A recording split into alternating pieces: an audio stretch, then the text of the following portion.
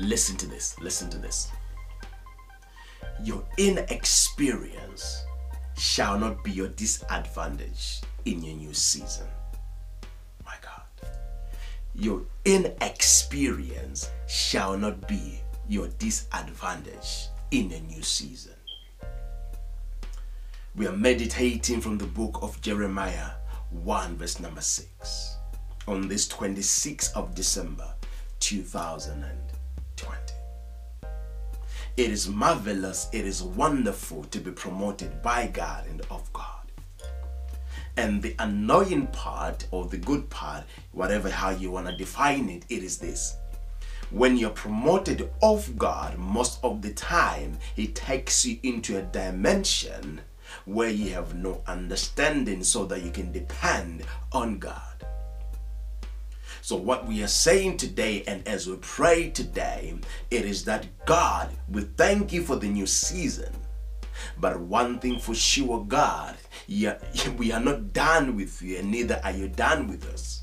So we are bringing and we are coming back to continue to trust on you, to rely on you, because if you took me from my yesterday, from my last season into my new season, I believe that you have the grace and the capacity and the know-how and the knowledge and the required wisdom to sustain me in my new season. And surely I know you have the required ability to promote me to another new dimension. So today I celebrate because your word says, if I walk with the wise, so shall I be wise also. So today I am deciding to walk with you, God. I am deciding to walk with you, God, into this new journey, into this new season, in the mighty name of Jesus Christ.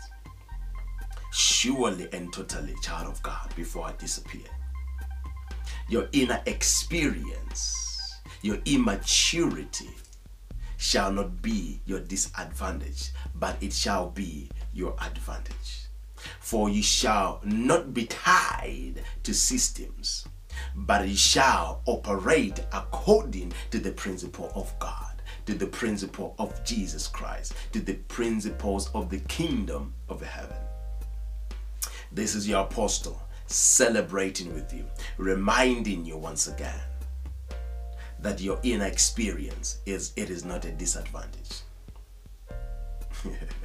It is an advantage in the mighty name of Jesus. As we meditate from Jeremiah 1 verse number 6. May you have a blessed day. This is your apostle saying,